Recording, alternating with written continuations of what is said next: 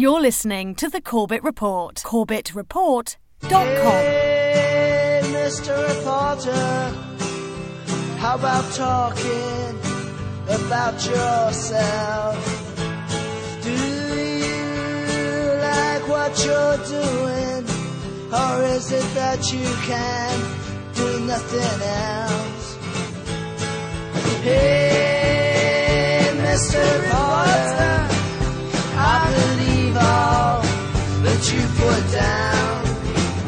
I believe the sun is going up, even though it's going down. Hey, Mr. Reporter, don't you twist my words around. I'll kill you. Welcome, my friends. Welcome to another edition of the Corbett Report. I am your host, James Corbett, podcasting to you as always from the sunny climes of Western Japan on this 31st day of January 2010. I'd like to welcome all of the listeners back and invite them all, as always, to check out the websites CorbettReport.com, ReportageBook.com, AlQaedaDoesn'tExist.com, and ClimateGate.tv, as well as those sites that help to make this podcast possible, including RadioForAll.net, CascadiaPublicRadio.org, ZeroPointRadio.com, and Archive.org, where you can find an archive of all of the episodes in this podcast going back to episode 70, in case the Corbett Report server is ever down for any reason. I'd also like to draw the attention of the listeners to a new feature of the Corbett Report website, the RSS video feed. We are now hosting MP4 copies of all of our YouTube videos on the Corbett Report servers, so you can now subscribe to the Corbett Report video RSS feed and have each and every video that we upload delivered directly to your iTunes or feed reader of choice. I'm sure I won't have to let those people who have such devices know that these MP4 files are, of course, perfect for putting on PSPs or iPods or iPhones or whatever other gadgets you might use to play videos on the go these days. So definitely, please check that out and subscribe to the video feed if you're interested in receiving those videos. And on another note, today I'd like to announce a change to the podcast format.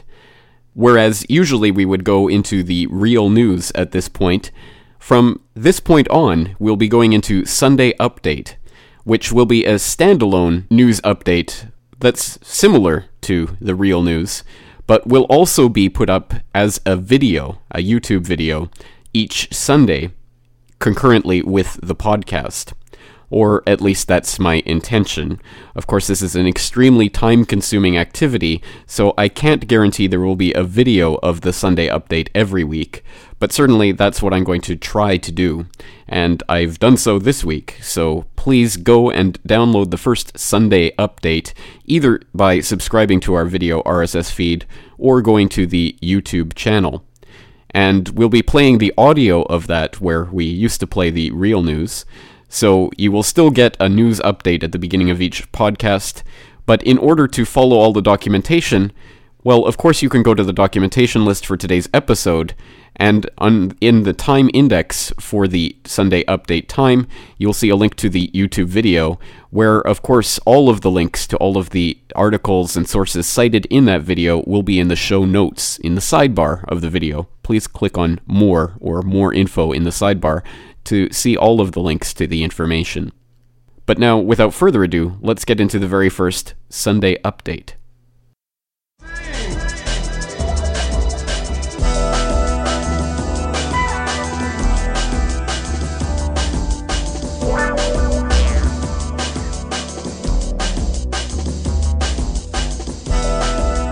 Hello, this is James Corbett of CorbettReport.com. Welcome to Sunday Update, a public service of the Corbett Report podcast for this 31st of January 2010. And now for the real news. The annual World Economic Forum in Davos, Switzerland kicked off with a bang this week as Marcus Reinhardt, the police commander in charge of security for the conference, was found dead in his hotel room ahead of the proceedings. The act was immediately declared to be a suicide by local police, and early media reports cited Mr. Reinhardt's drinking problem as a possible motivation. However, that conclusion was deemed unfounded by Justice Minister Barbara Janum Steiner. One key talking point at this year's conference was how the financial sector could be further regulated by the very governments whose attempts at regulation caused the recent worldwide economic meltdown. According to one report, U.S. Representative Barney Frank said a new worldwide system of regulation would be put into place by coordinating measures in individual countries, thus solving the problem of how to institute global governmental structures without seeming to erect a global government. These meetings were perhaps best foreshadowed by the works of Georgetown historian and Bill Clinton mentor Carroll Quigley, who revealed in books such as Tragedy and Hope how an international system of financial control would be brought in to perpetuate the influence and the control of a tiny clique over the world as a whole.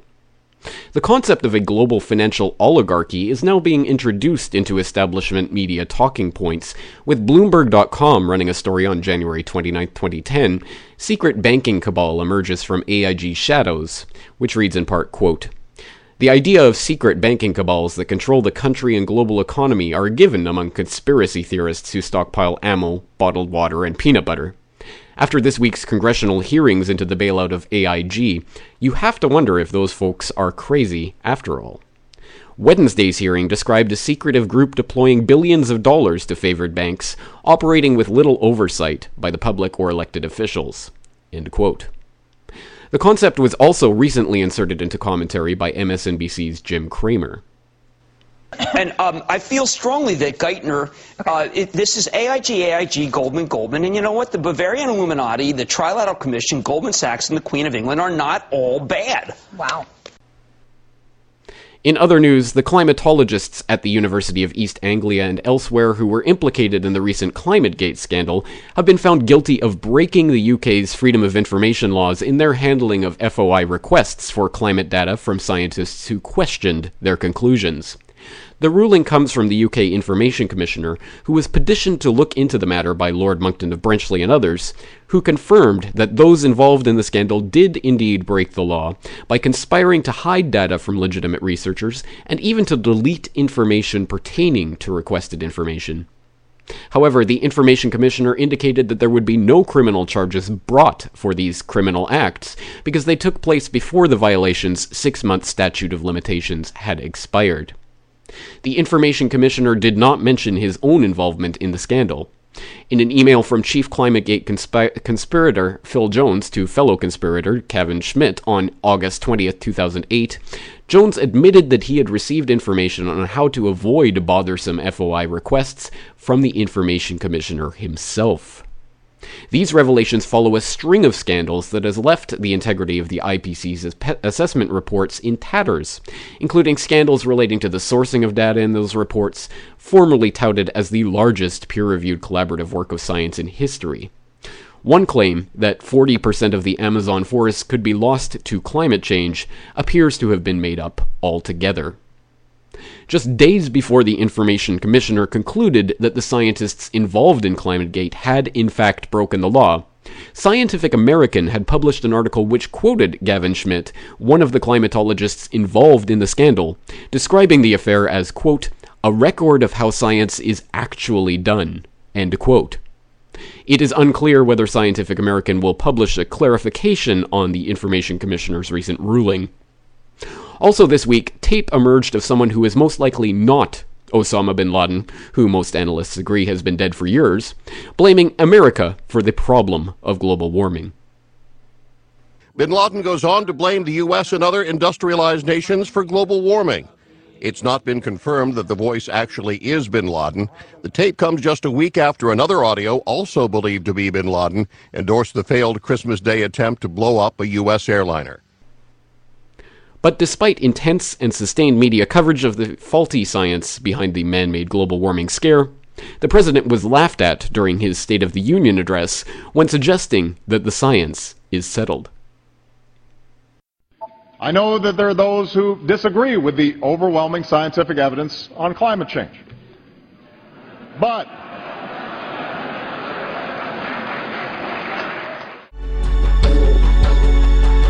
Now, please stay tuned to CorbettReport.com for episode 115 of the Corbett Report podcast, where we will be discussing the alternative media with Dave Derby and Neil Foster of SovereignIndependent.com, Chris Gio and socio-student of TruthFrequency.com, James Evan Pilato of MediaMonarchy.com, and Richard Andrew Grove of PeaceRevolution.org.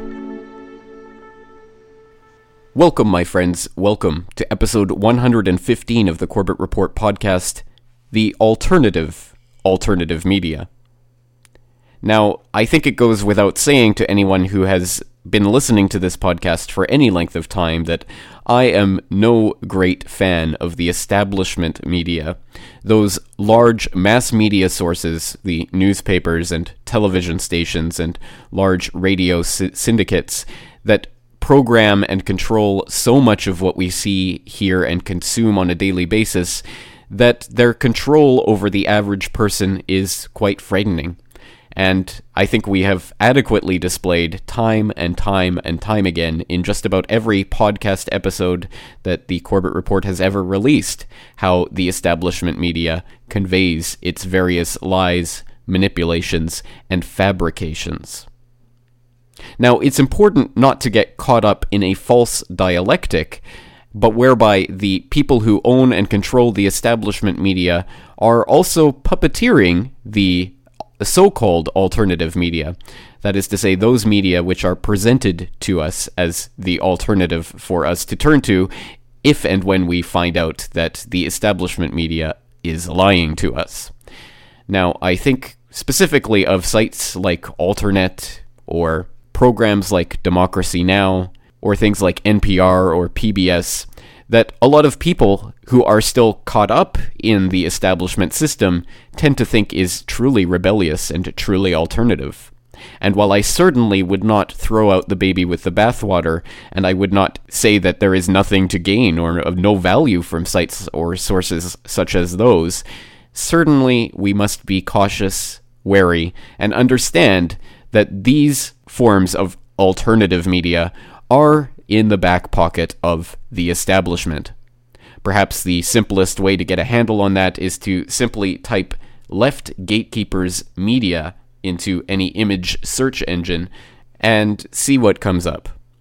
But certainly there is such a thing as a genuine grassroots alternative media that is put out by people who are not associated with the CIA or the Rockefeller Foundation or the Ford Foundation or the Carnegie Foundation or George Soros's Open Society Institute or the Trilateral Commission or various Bilderberg members.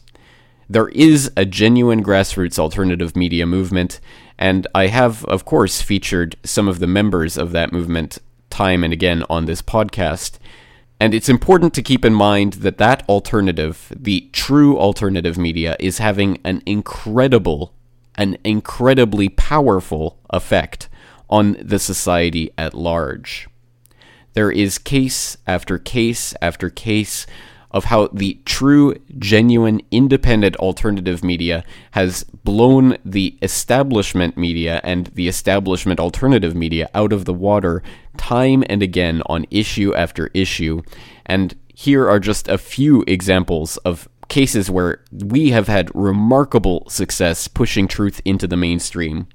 One thing that immediately comes to mind is the recent swine flu panic, which, it now turns out, was being completely and utterly manufactured by the WHO and the various officials advising the WHO in order to line the pockets of their big pharma sponsors. Surprise, surprise. Now, of course, this will come as no surprise to anyone who has been following the genuine, independent alternative media, and, of course, listeners and followers of the Corbett Report will be well familiar with this by now, and certainly I hope you will check out some of my recent articles on the WHO and the collapse of the swine flu hoax. But in fact, for those who are curious, yes, indeed, the first article that the Corbett Report wrote about the swine flu panic was way back in April of 2009, and it was entitled Swine Flu, Who Profits? And it went into much detail about how Of course, certain well-positioned members of society were also well-placed to profit from that pandemic. So, again, this is an idea that has been around, well, since the inception of this panic, and which I have been attempting to warn people about. Of course, perhaps the only error in that article is that instead of who profits ? It should have been who profits, period. Ha ha ha. But certainly, again, the complete and utter collapse of the WHO's swine flu paranoia pandemic was due in large part to the incredible efforts of the actual grassroots media in getting the word out about the killer vaccines and about all of the other ways in which this scandal was being manipulated. Another example that comes to mind is the incredible grassroots movements which have propelled the audit the Fed and the abolish the Fed movements into the mainstream. And perhaps no better example of just how mainstream this information has become came back in August of last year when Dig and the Wall Street Journal teamed up in order to provide a special interview with Tim Geithner, the Treasury Secretary in the Obama administration. They thought it would be a great idea to let the Dig users vote on which questions to ask Mr. Geithner. Well, of course, that wasn't such a great thing for Mr. Geithner, and you can watch the results of that very highly uncomfortable interview in an article that I wrote back in August called Geithner, Auditing the Fed is a Line That We Don't Want to Cross, in which Geithner is grilled much in the same way that he was recently grilled by members of Congress. And again, this is an example of an issue that really was nowhere on the controlled corporate media radar before the Ron Paul revolution started to truly transform genuine grassroots political movements in America. Perhaps one of the most stunning examples of the power of the alternative media comes in the complete disintegration of the IPCC in recent weeks. And for anyone who hasn't been watching lately, all I can say is you really don't know what you're missing, because after Pachauri Gate and Glacier Gate and Amazon Gate and Greenpeace Gate, and I've really stopped counting all of the various scandals that are coming out of the UN's supposedly peer-reviewed scientific IPCC assessment report, which can, of course, admit no wrongdoing. And the absolute disintegration of that fabrication of lies began with a story that was not being given any attention whatsoever in the establishment media, or even in the foundation-funded alternative media, and that, of course, was ClimateGate. That was the beginning of the end of the complete monopoly of control of this clique of scientists who have overtaken this process for their personal gains. And really, it is the alternative media and the efforts of grassroots independent activists getting the word out about ClimateGate that pushed it over the top. I have no doubt that if we were living in a pre-internet age, that scandal would have blown over without anyone even knowing about it. But since we live in the internet age, and since the internet actually enabled the leaking of the documents, which really was ClimateGate itself, we have a lot to thank for to all of those people who helped spread the word about the ClimateGate issue. And, of course, what better time could there possibly be than now, after, as we've just heard in the Sunday update, the crimatologists at the CRU have been found guilty by the Information Commissioner of breaching UK Freedom of Information laws. Well, that was really the point of Arrest the Crimatologists, although of course we now know that arrests will not be forthcoming because the statute of limitations has expired on these particular grievances. But at any rate, to have achieved this level of discreditation of these people so quickly is truly astounding, and this is something that I would not want just to pass over.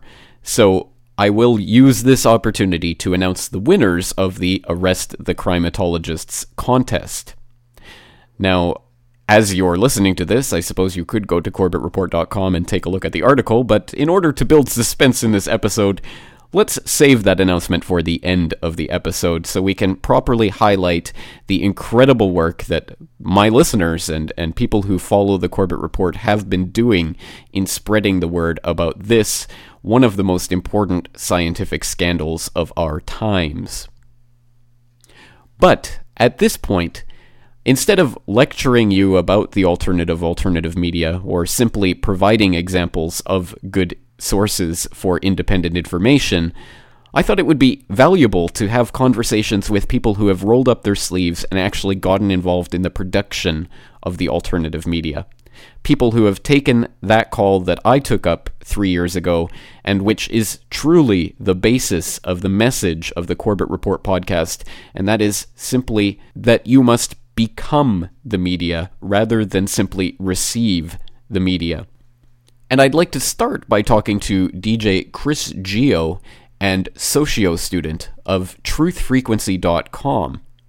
Now, my listeners might recognize Chris Geo as the man behind at least 2 of the songs that have been played as theme songs for various episodes of the Corbett Report in past episodes. And they might recognize socio student as Cherie, who we talked to back several episodes ago when we were talking about Know Your Vaccines. In recent months, these 2 online activists have hooked up in the real world and have now started producing Truth Frequency, an online radio program which is providing information on a whole host of issues and interviewing some very interesting guests. It was my pleasure to talk recently with Chris Geo and socio student about Truth Frequency and about the role of the alternative media. So, let's pick up the conversation where I asked them about themselves and how they got started with Truth Frequency. Well, I'm Chris Geo, recording artist from Dallas, Texas. I started doing the truth music, polygraphradio.com, kind of started paying attention. I went on tour with them for a little while, released an album, and then I met a socio student. And from that point on, we decided, hey, let's start a radio show. And it's just amazing how it's taking off. We're getting some great guests, great listenership, and we just have this chemistry together that's just unmatched. That's very true. How long have you guys been doing this? About 3 months. 3 months, that's it. We met in September. We both decided, well, first of all, we're both forum moderators on Alex Jones's Prison Planet. We've been talking for a couple of years, nothing, never even considered meeting, and then we realized we're only an hour and a half away. Well, the person that I was going to go to see David Icke with canceled, and I was talking to Cherie online. I said, hey, do you want to go? I'll come pick you up. She goes, yeah, absolutely. So I went and picked her up. Just never met her in my life, and we went out on a 14-hour trip. 14-hour trip, and it was we stayed there for 4 or 5 days? No, about 3 days. 3 days, yeah. And then it took us 2 days to get home. So about 5 days total. 5 days total. And I mean, it was just everything just fit so perfectly while we were there. We said, you know what, we have to get together and we have to bring our chemistry out to the masses. And that's where the concept of the radio show came from, because we realized there's a lot of alternative media out there, but not a lot of people that, just come out of nowhere and try to have like a 2-man team that actually lives together and works together. We just thought, since I'm the left brain, he's more right brain oriented, we can bring both sides of the brain together into one giant mega brain, I guess. Absolutely. She really picks up where I leave off and vice versa. I don't want to sound, how do I word this? She has all the information and she can, retain the information, spit out the information. I have the creativity. And so together, we just put that together and it just makes an amazing team. In my opinion, in our listeners' opinion too, we get a lot of emails and things like that. So a big thank you to everybody that tunes in every Thursday at 7 p.m. at truthfrequency.com. That's right. You guys do have a great chemistry, and you do complement each other very well with your styles. So what kind of response have you been receiving so far? Oh, it's been amazing, James.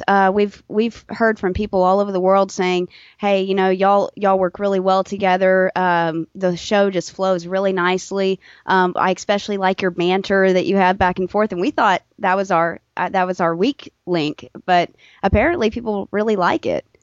Yeah, it's I mean, the response it's just amazing. The emails and especially the guests. Well, and we've met some of the nicest people. Michael Sarian is one of the nicest people. Rick Strassman, Chris Everard. I mean, everybody's that's been on our show has just greeted us with these open arms and just been the most down-to-earth people that you can ever imagine. But also really knowledgeable about things concerning the Constitution, all the way back to psychology and history and sociology and philosophy. I mean, our guests have really helped us culminate this radio show into something that's actually worth listening to, and we really want to thank our guests that have come on for that. Yeah, if it wasn't for the guests, we wouldn't be able to do what we're doing. We figure there's so much alternative media out there. If somebody needs some information, we're going to shoot them over. We're going to refer them over to the Corbett Report, or we're going to refer them over to InfoWars or something. But what we want to do is get as many guests as possible, compile an archive of information that we can leave on the internet for many years to come, and people can be introduced to some of these people that they might not necessarily have heard about. For instance, next week we're having Jack Blood come on, and the week after that we're having Greg from WeThePeopleWillNotBeChip.com. I've never heard of Greg or WeThePeopleWillNotBeChip.com, and I know a lot of people out there haven't either, but the guy is just really knowledgeable, really great information, so that's what we're really trying to do. Absolutely. Well, we have Greg up as a regular guest on the Corbett Report every month, so definitely worth listening to. Good deal. Yeah, he's an excellent guest. All right, well, that is excellent to hear, and you bring up an interesting point because you mentioned that the guests are also down to earth, but I think that's something that people who aren't doing this type of thing probably would find surprising. Maybe there's the idea that when you have some big name guest on, it's going to be some intimidating experience, or these people are all full of themselves or something, but from my own experience, certainly when interviewing big guests like that, usually they do tend to be very down to earth people that you could just have a conversation with, and it's something that I think people don't really realize until they actually get in the game and start taking part in the conversation rather than just listening to these conversations. Exactly. And I urge everybody out there, I mean, the way we got started is we heard Alex say it so many times, go start your radio show, go start a radio show. And so we took that advice and ran with it. And I think everybody can do that. I mean, there's great resources like Blog Talk, where all you need is just to a telephone and you can host a radio show. You don't need fancy equipment or anything like that, and get a couple of your friends, sit around, take some calls, and just watch things just unfold. And the way I see it, if everybody's out there yelling with their message, there's no way they can stop us. They can try to take down some of the alternative media, but if we're all doing it, there's no way they can suppress this information. And it's also about helping people change the movie instead of just keeping on yelling at that movie screen. Part of changing the movie is getting your own radio show together and getting your own guests on there, and then making it something that's a part of you, and instead of just keep yelling at that movie screen.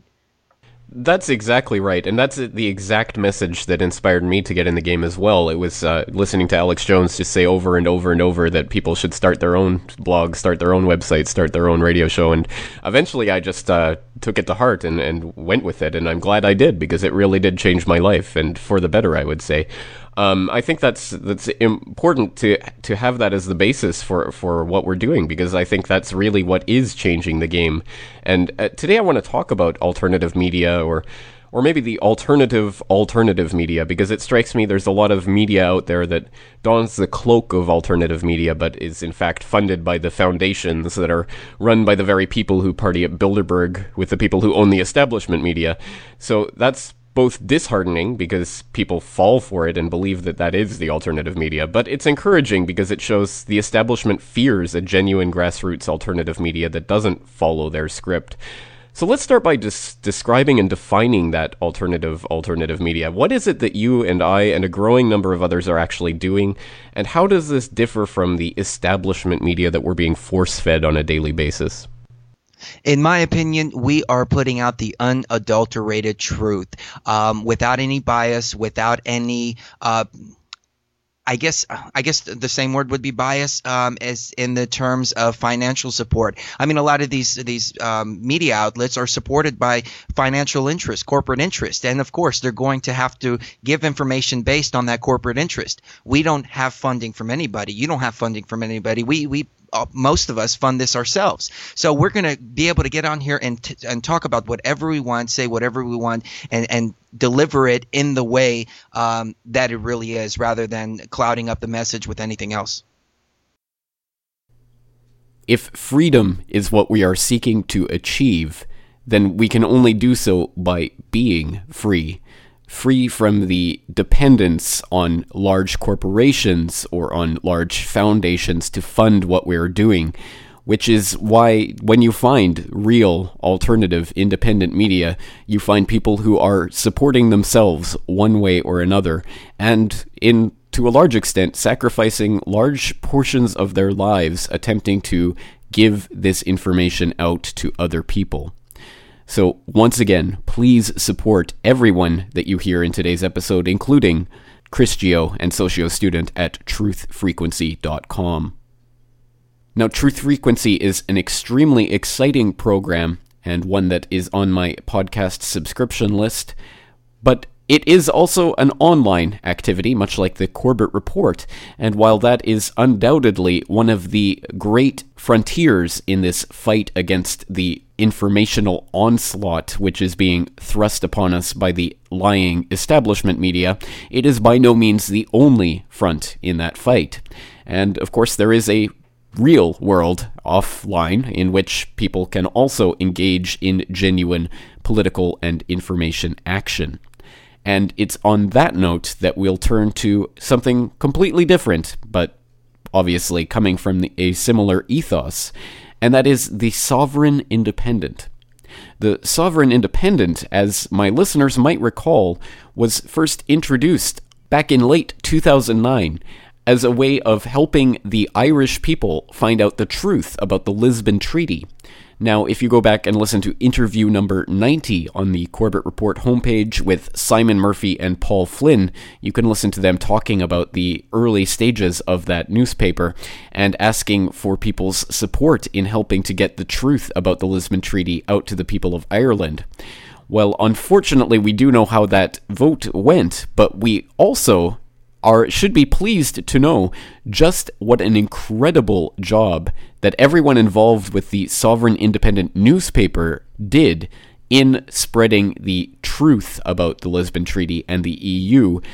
And it's exciting to hear that they were able, through the generous support of people from across Europe and indeed across the world, to spread over 300,000 copies of the Sovereign Independent newspaper throughout Ireland.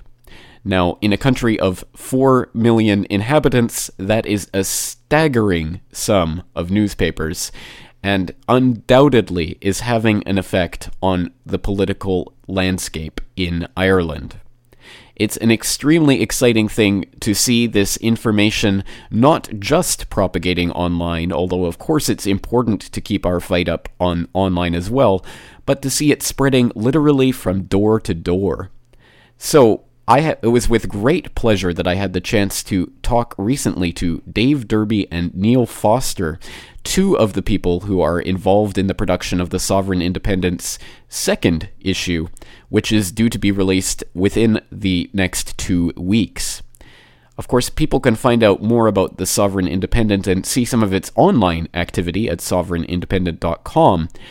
But right now, let's listen to a section of the interview with Dave Derby and Neil Foster, where we discuss the value of a newspaper and the differences that it presents to some of the more traditional online alternative media. So I imagine there's a bit of a lag time between getting an issue all edited and laid out and delivering it to the printers and it getting printed and then distributing it. So I guess there has to be some balance when you're taking into account what type of content to include in an issue about stories that are not just about today specifically, but can, I guess, be safely read even weeks from today and still have relevance. So what kind of criteria do you use for deciding what sort of content should go in the paper? Do you want to answer that, Dave, or will I? You go for that, Neil.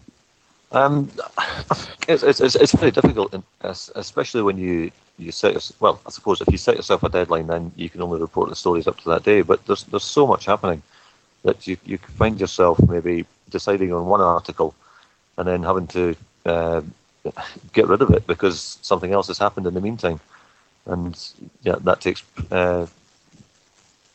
priority over the article you've had to discard. So you either add more pages and make it more costly, or you just have to limit it to what's most relevant, I suppose, at the time, and what would appear more relevant to the public, not maybe necessarily something historical, maybe something that's happening to them right now. Yeah, I believe it's as we know, the global agenda is a massive thing. And when we first wake up, and we all remember when we really woke up, it's a whole world of relearning, isn't it? You have to look at the world from a totally different perspective, and there's not much in this world that is honest, and there's not much in this world that we're told the truth about. Okay, so there's a lot of deprogramming, isn't there? We know how long it takes to really get to grips of everything that's going on, to understand the agendas and what we can do about it, and so forth. So we've got a massive ocean of information that we could put out to people, but we have to actually restrain ourselves. Okay, we have to be very careful that we're not putting too much in and putting too much on top of people, too much learning at one time, and we have to look at what's relevant as well as, what isn't directly relevant. And when we've got so many issues like today that are relevant, obviously the majority of the paper is going to be today's issues, but we have historic articles in there. We have articles obviously regarding like informational articles like the Bilderberg Group and what have you, an introduction to the Bilderberg Group, so that people know what these institutions are, these global institutions. So it's a sort of broad spectrum really of subjects that we deal with. I think we don't want to frighten people too much. No, that's true. Right, exactly. Well, this is such an exciting idea, because it is penetrating into that section of society, that segment that won't be looking at this stuff online, or aren't able to look at this online, but will be having this delivered to their door. That's an incredible thing to think about. So, how many pages are we talking about for this second issue? I think that's up in the air at the moment. Is it? We're on 2024. It could be either 20 or 24. Yeah. The first edition was a 16-page paper, which in itself was quite an achievement, for a first paper. But this one, we've got so much information. Again, we could make a 60-page paper if we wanted to, with the amount of information that's out there. But again, we want to do it right. We don't want to, sometimes less is more as well, isn't it? You don't want to be giving them a 60-page paper all about the New World Order. So, I would do a 60-page paper if I could get some backing from all these oil companies I'm supposed to have connections with when I start learning about So basically, we have to restrain ourselves to an extent as well. I mean, there's sometimes we've written articles, or people have donated articles to the newspaper, and we've looked at it and it's looked good, and then maybe there's been articles that are sort of like of more importance or more relevance, so we've had to chop and change quite a lot. We've actually got a lot of material for a couple more papers if we really wanted. So we've got a lot to choose from. So that's where we have to be very careful, and we have to be very, very collaborative. We have a lot of proofreading done by different people. When the paper is actually complete in a few days' time, it will be proofread by a lot of people. So it is a long process. It is a big process, but because none of us are professionals, we're all having to learn all of this as we go along. Well, that's, I guess, the sign. Sorry, on you go. Please go ahead. I was just going to say, talking about the proofreading, I believe Dave's got a contact who's going to read through it for its legal content and make sure we're not going to get in trouble. Yeah. Basically. Yeah, because it's all very important. I mean, it's very different. See, one of the most important things which obviously we've had to appreciate when putting together a newspaper, a printed publication, it's very different from the web. You can use, people will use different people's work on their websites and that. And if anyone complained, copyright or whatever, you can remove the image or remove. But when you've got like hundreds of thousands of copies of a newspaper out in circulation, you can't be having copyrighted material in there, so you can't be having legal inaccuracies in there. You can't have historical inaccuracies in there, because it's a truth newspaper. So there is a very well-known legal person in Ireland who will be proofreading the paper at the end of it. He's works of some top solicitors. They'll be actually reading through the paper to make sure that it is all accurate. Last time they've done it with the first issue, they went through it with a fine-tooth comb. As a result of that, we've got hundreds and hundreds of emails. The vast majority of the emails were people saying what brilliant information it was. We only had maybe a handful of nasty emails you're always going to get. But there's not one of those handful that could point at anything in that paper to refute it. Okay, so that was the result. So this is where the work comes into it. It's not just throwing together a paper, getting it printed and getting it sent out. I'm sure most people appreciate that. There's a lot of steps towards it, and you have to think about libel. You have to think about a lot of things when you're putting printed publications out into circulation. So that is something that we're very, very mindful of. Absolutely. Well, I guess it's a sign of the alternative grassroots media that this newspaper is, that it's not a bunch of professionals who have big legal departments working on this. It's mostly a volunteer type effort. So it's important for people to understand that and to support the work that you guys are doing. But in talking about the alternative media and its power in reshaping or expanding the political debate, what do you think is a role that a paper like the Sovereign Independent can play in the political life of a nation like Ireland, and what motivates you to do this work? Scott, do you want to go for that, Neil? You go first. I'll think about it. Yeah, I mean, one of the main thing about our newspaper is we're totally non-partisan. Okay, I'll just cover that to start with. When I say we're non-religious, I don't mean we're atheists, but we don't take any particular religious view. Okay, and we're also non-political. We do not believe in the left and right paradigm. Okay, so basically that comes across in the newspaper. We are not partisan in any way. So, having said that, the newspaper itself now is intended to do two or three different things, I suppose. The main thing, obviously, is to expose what's going on to people, okay, to educate people about what's going on, educate people as to what their rights are and what have you. Okay, it's actually it's from the people, for the people. Might sound a bit tacky, but that's what the newspaper is. Basically, we want to wake people up. We want to wake the people of Ireland up, the people of the world up, okay? And that's what this newspaper is going to do. And when people wake up to the truth and they know what's going on, then, people will be able to make some changes. Indeed, the Sovereign Independent is an extremely exciting project, and I would certainly suggest anyone in Ireland to get involved in helping to create and distribute that newspaper. Or, of course, for people outside of Ireland, it's still a valuable source of information to look at on the website, and also to consider as an example that someone out there listening right now, who knows, may want to take up as a way of effectively spreading the truth in their local area. But now that we've looked at a couple of great examples of the alternative media, perhaps it's time to think on a deeper level about what it is that we are attempting to do when we take up the mantle and start to spread the truth of the alternative media. And in order to take a look at that, well, I'd like to play a section of an interview that was recorded earlier today with James Evan Pilato of MediaMonarchy.com, FoodWorldOrders.com, CyberspaceWar.com, and of course the co-host of New World Next Week, and Richard Andrew Grove.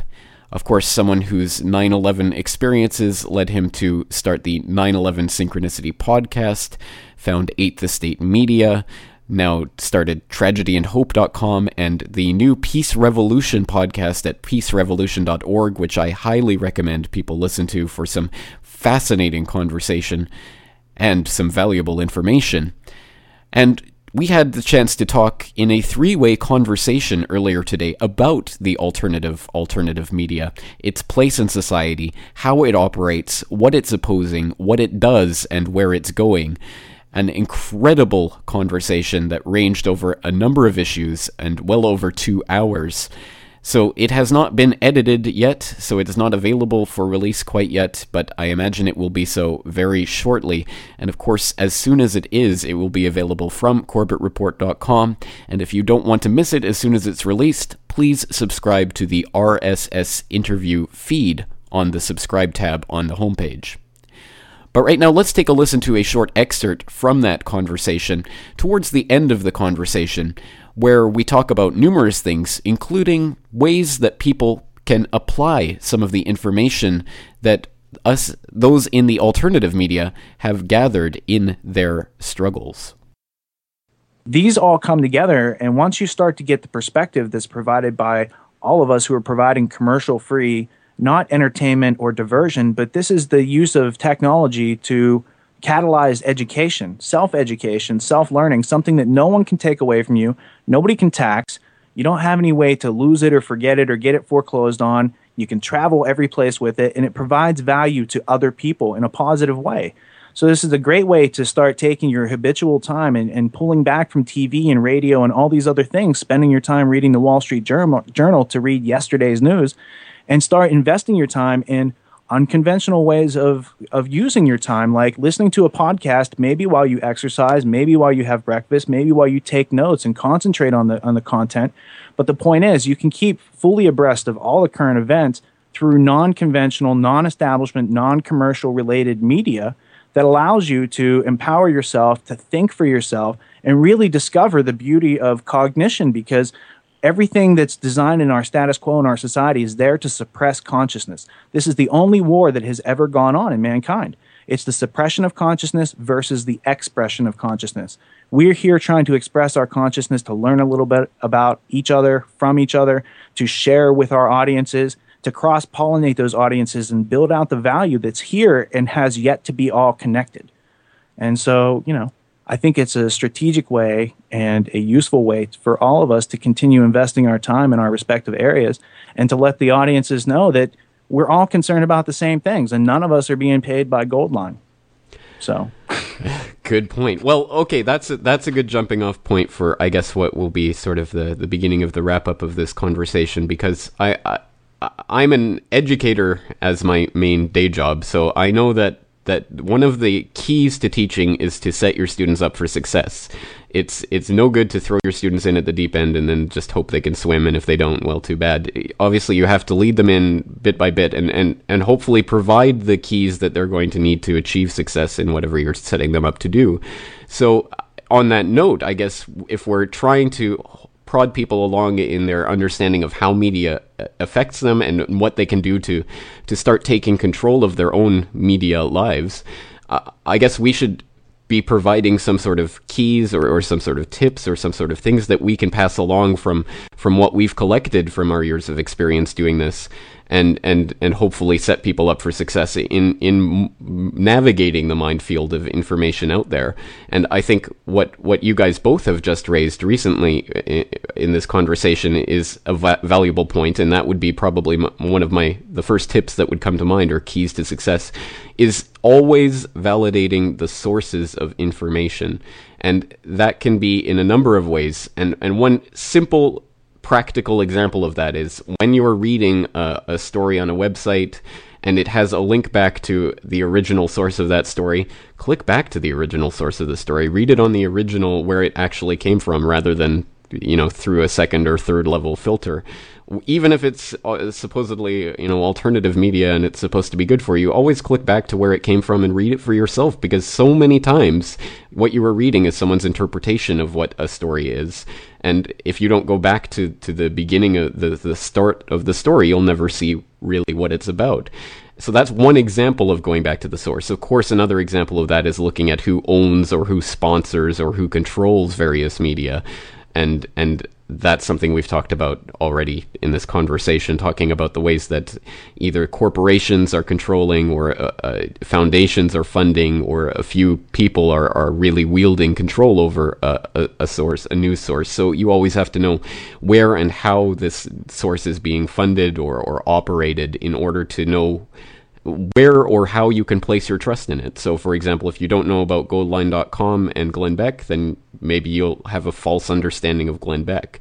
So I think the idea of just always going back to the source in multiple ways and understandings of that word is extremely important. And that's something that I would offer as a tip or a key, something that to lead people along in this process of trying to manipulate or trying to navigate, I should say, this media world. So I guess I'd like to open the floor up for you guys. What are some things that you would like to encourage the listeners out there to think about, to do, to try, in order to set them up for success in what we're talking about today, the understanding of the alternative media? I would throw in, because James, you just mentioned foundation-funded media, and that's something I don't think we actually really hit on in this conversation, and that is what is out there as the ostensible alternative media. I don't have it in front of me right now, and I'm not sure actually of the source of this photo, but I think if you basically image search, left gatekeepers, foundation-funded media, you'll see this large chart, and it shows that even our, NPRs and Alternets and Counterpunch and a lot of those alternative news sources, which provide great sources of information, they still lead back to the same organizations. So either of you, I don't know how we want to, just briefly mention alternative media and the foundation-funded media versus what we're kind of calling the alternative to the alternative media. Well, I could pick that up, because I would mention that the United States legislative arm that we all learned about back in grade school. Congress has the Senate and the House of Representatives, and each of them has a respective magazine. And I would note that both of those magazines are controlled by the same people who control The Economist, which is Sir Evelyn de Rothschild and other people that he works with. So when you have, for instance, Congress being influenced by their own magazine that they're getting their information from, and it's owned by foreign international bankers, that's just, one little way that media works its way into the cracks and controls people. As far as a recommendation for some media, I would point out there's a character named Neil Postman, and he wrote a very interesting book, among others, called Amusing Ourselves to Death. You can find us on book, you can find the MP3 on the internet, you can go to YouTube. He does some great lecturing about technology, media, how it's evolved, how it affects us, and what we can do about it. As far as a piece of media to recommend of my own, I would suggest listening to peacerevolution.org. There's a podcast there. You subscribe, listen, download, share it. It's empowering, it's fun, it's educational. Don't let that scare you off. And as far as a quote, I would note that the world is made up of words, and if you know the right words, you can make of the world what you will. Are you going to share the source of that quote, or shall we let listeners find that for themselves? I do not claim a source for that quote, though I heard it from Terence McKenna, which is how I found Jan Irvin, and so it brings us all full circle right here. Once again, that's a conversation I'm extremely excited about, so I certainly hope that people will keep an eye out for that conversation when it becomes available for download, and will help to spread that around, because it was absolutely fascinating to take part in. But of course, it goes without saying that people should be supporting and looking into the websites of James Evan Pilato at, of course, MediaMonarchy.com, FoodWorldOrder.com, and CyberspaceWar.com, and Richard Andrew Grove at TragedyAndHope.com and PeaceRevolution.org. And of course, it should be noted that people can become a member of the Tragedy and Hope community for free and take part in the discussion and the furthering of knowledge among each other in a vibrant community of like-minded people. So please do so, and as a note, you could join myself and Richard and James, as we are all members of that community as well. But I think ending today on the most positive note that I possibly can, I would like to give my absolute 100% approval and thumbs up to everyone who took the time to take part in the Arrest the Crimetologist contest. The response to that contest was quite overwhelming for me. I really wasn't expecting such an outpouring of incredible activism by incredibly motivated and activated people. So for every single entry and every person who bothered to submit something, I just want to say a heartfelt thank you. And since my entire goal here on this podcast is to motivate people to get involved in the true political action and activism that really will help to shape our society, I would just like to say that it has been a stunning success.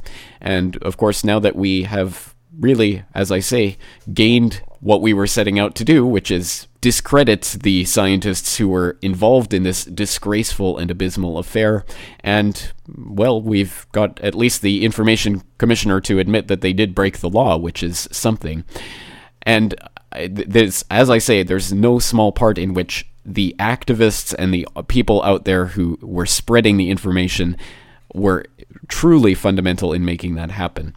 So, without further ado, I would like to announce the winners of the Arrest the Crimeatologist contest. That's right, I did announce there would only be one winner, but it was impossible to pick just one winner, and if I possibly could send a copy of my forthcoming book to every single person who entered the contest, I would. But since that's impossible, I had to narrow it down to 3 entries.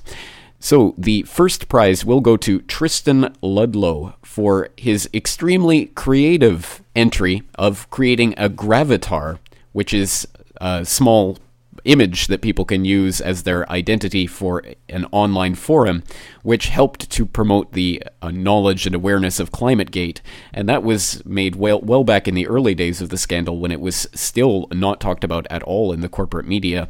So I thought that was an extremely effective, extremely simple way of helping to spread the truth, and I thought it was a great idea. So to Tristan Ludlow, I will send a signed copy of my forthcoming book as soon as it's released. I will also send one to Andrew Patterson at andrewpatterson.com, who hosts a radio show, which he has used to interview Dr. Tim Ball on a couple of occasions. And he's also, of course, used his platform to spread the truth about ClimateGate and climate change and chemtrails and Codex Alimentarius and Gardasil and all sorts of other information. So very exciting to see all of that activism happening out in British Columbia.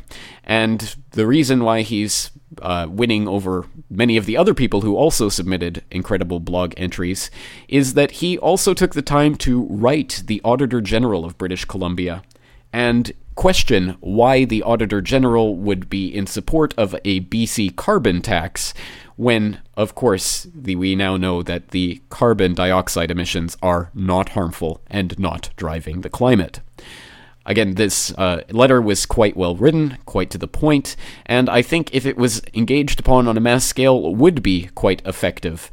So, to Andrew Patterson, I'd just like to tip my hat and thank you very much for your entry, and congratulations.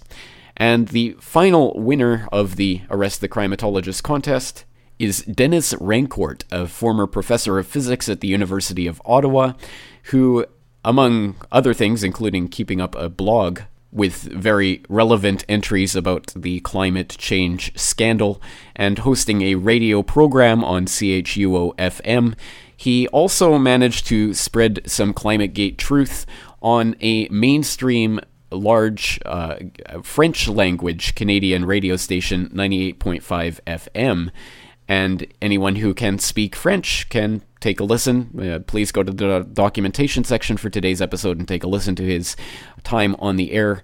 It's extremely interesting to hear him talking and spreading the truth to the French-speaking community in Canada, which of course has traditionally been quite supportive of the climate change hoax.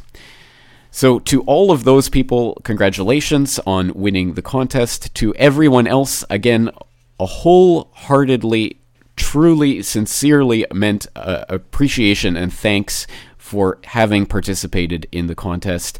Each and every single one of you is a winner for having participated and having spread the truth. And again, please take a look at the article that's now up detailing the winners and also the other entries that came in, because some of the creativity of some of the people who entered is just incredible. So once again, the alternative media is having an effect, and it is taking over and obliterating the old forms of control and the establishment media. That's it for today. Thank you for joining me. I am your host, James Corbett, asking you to join me again next week for episode 116 of the Corbett Report podcast, Vancouver 2010 and the Terror Olympics. The freedom sound brings past politics and all its empty words. Can't be put down. The broken bell will be heard.